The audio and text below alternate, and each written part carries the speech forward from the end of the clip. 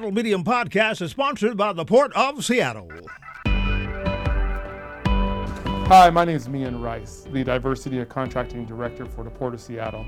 As a public agency, the Port of Seattle serves the community, and our investments should benefit everyone who lives and works here. The Port is committed to equity, diversity, and inclusion, and to leveling the playing field. That means continuing to open doors to contracting opportunities to all, especially women and minority-owned and disadvantaged businesses. How can you participate? List your business in Vendor Connect, a database of contractors. Attend PortGen workshops to learn how to do business with the Port. Learn more about contracting opportunities at portseattle.org. For more information on operating a concessions at Seattle-Tacoma International Airport, visit lease.ctacshops.com. From a financial perspective, the Black community may be experiencing economic growth, but at the same time, the wealth gap in America continues to expand. And a prime example of this is a new report that indicates that Black neighborhoods and business districts have been stripped of $406 billion. And with me this morning to talk about this issue is Charlene Crowell. Good morning, Charlene. Good morning, Chris, and Happy New Year to you and the listening audience. Thanks, and same to you. Charlene, redlining and other discriminatory practices have significantly impacted our community, but this recent report really speaks to something that very few of us think about, but really impacts our community in a number of ways when we talk about the undervaluation of Black-owned property, especially when we talk about commercial property. Oh, for sure.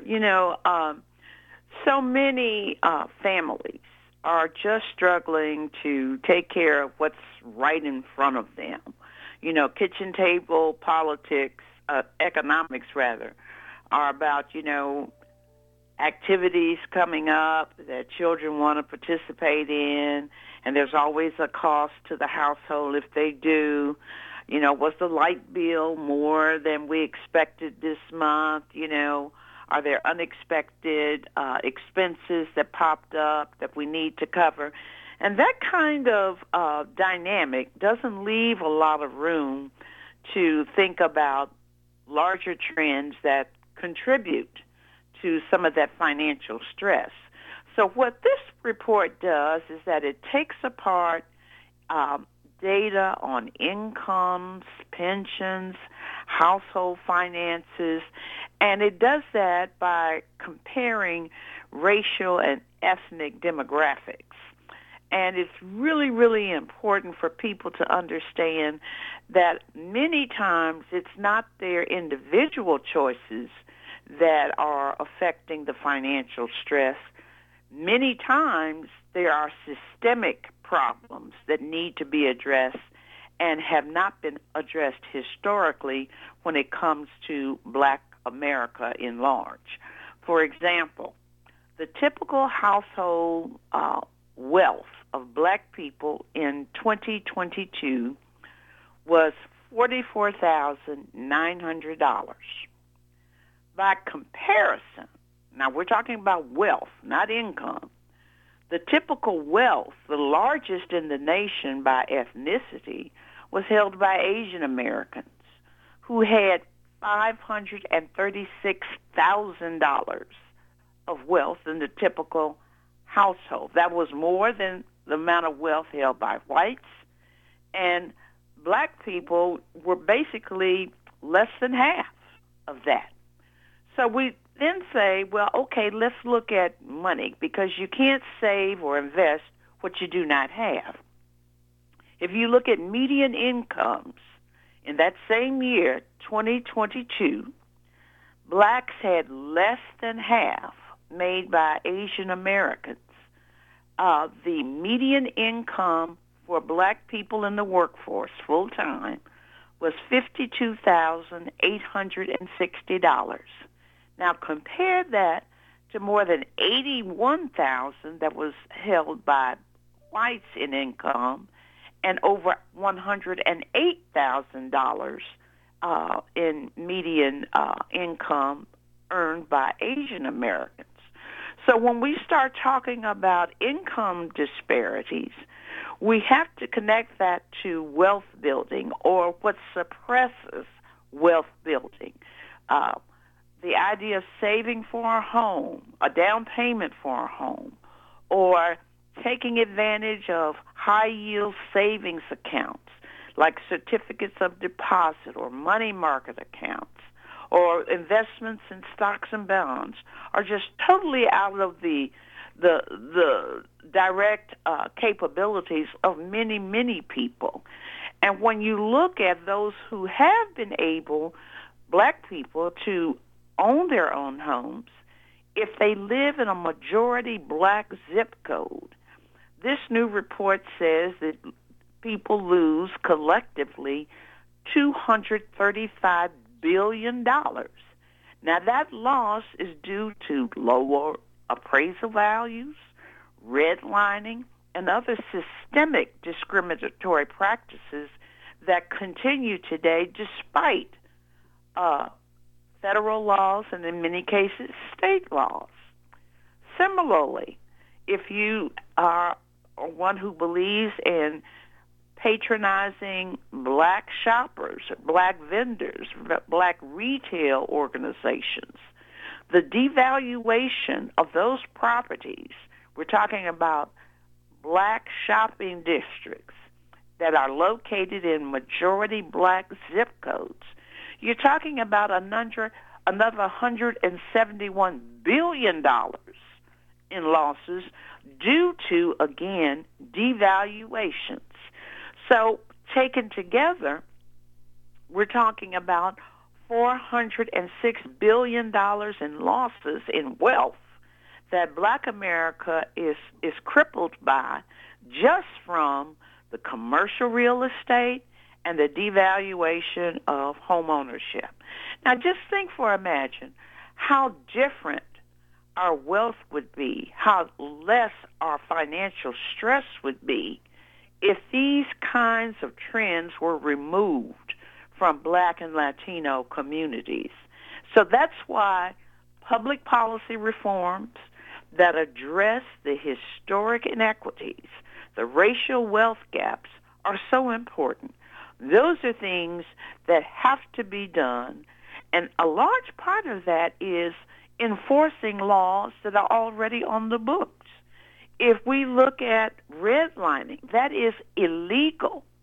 If we look at predatory lending, in many cases that is illegal. So if you just do the enforcement, I'm not saying that there isn't more to be done legislatively, but more enforcement would diminish these incredible disparities by race. Right. And Charlene, when you talk about the valuation of homes and the valuation of commercial property, I mean, those are two major financial instruments that people can utilize to leverage their finances. It improves what they might be able to get financed in terms of trying to secure resources to invest in their business. Also in terms of what they might be able to do to invest in home improvements within their home, just maintenance and upgrades and things of that nature. But it just reminds, and then you talked about also just spending money with our own businesses and what that can mean. But it really gets me to think about, as we're about to celebrate Black History Month and starting in just a few days, that I can't help but thinking about the slogan on the shirts made famous by our own Seattle homegirl, Angela Rye, that says, "We built this joint for free," referring to the economic relationship between America and the black folks who live here, and just how we continue a number of ways to make pretty much everyone else in America besides ourselves very, very wealthy, and really don't have very much as a community to show for our efforts, despite the buying and spending power of black folks all across this country. Oh, absolutely. Business creation and expansion has always been an important tool to build wealth. In 2020, black businesses employed 1.3 million people. They also created over 48,000 new jobs. The problem that most black small businesses encounter is access to capital.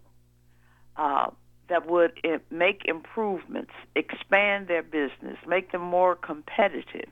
But as you well know, that access to capital is often very elusive. And when it is available, typically it's not always available at mainstream lenders.